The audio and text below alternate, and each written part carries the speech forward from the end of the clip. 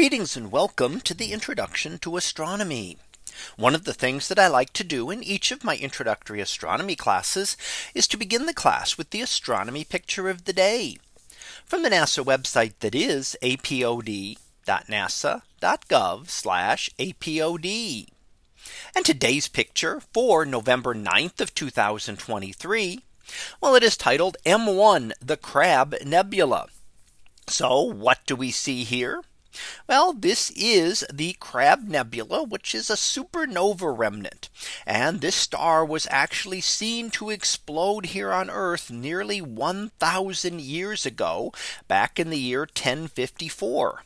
And we do have records showing the appearance of a new star at this location in the sky, in the constellation of Taurus. Now, when we saw that, of course, astronomers did not know what it was. It was just a new star appearing in the sky, which was something scary in many ways, because the skies were supposed to be unchanging. So the appearance of a new star would have been very disconcerting to early astronomers. What we know now is that this is an example of a supernova remnant. Now, a supernova can occur in a couple of different ways. There is one that occurs at the end of the life of a massive star when it explodes. And there is another one that occurs when a white dwarf, or the compact remnant of a star, becomes unstable and explodes. In this case, this is a massive star at the end of its life, a star much more massive than our sun. And the sun produces energy by fusing hydrogen into helium. And heavier stars will do that as well, but will be able to eventually fuse heavier elements. And what happens is, if you build up to having formed iron in the center of the star, then the star becomes unstable. And that is because you cannot get any energy out of fusing iron atoms together.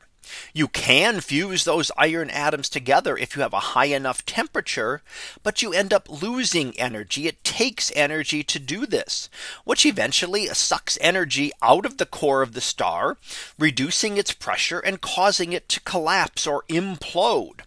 And then in the rebound, after all that material rushes into the center, the material will be expelled back out and becomes the supernova that we see. And after 1,000 years, you see something like this. At the center here is a neutron star, the compact remnant of that star that exploded, as seen here on Earth 1,000 years ago.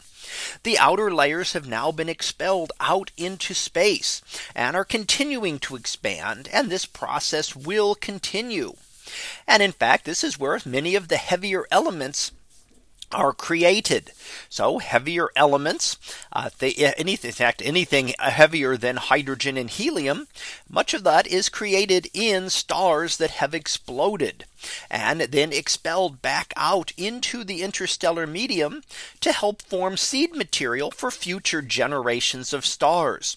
So that is why we have things on our Earth like oxygen and carbon and nitrogen and iron and heavier elements like gold and silver and lead, because of explosions of massive stars and other types of very intense events that happened like this many billions of years ago, before the solar system formed, putting that material back out for our sun and other stars to be able to form with some of these heavier elements. So that was our picture of the day for November 9th of 2023. It was titled M1, the Crab Nebula.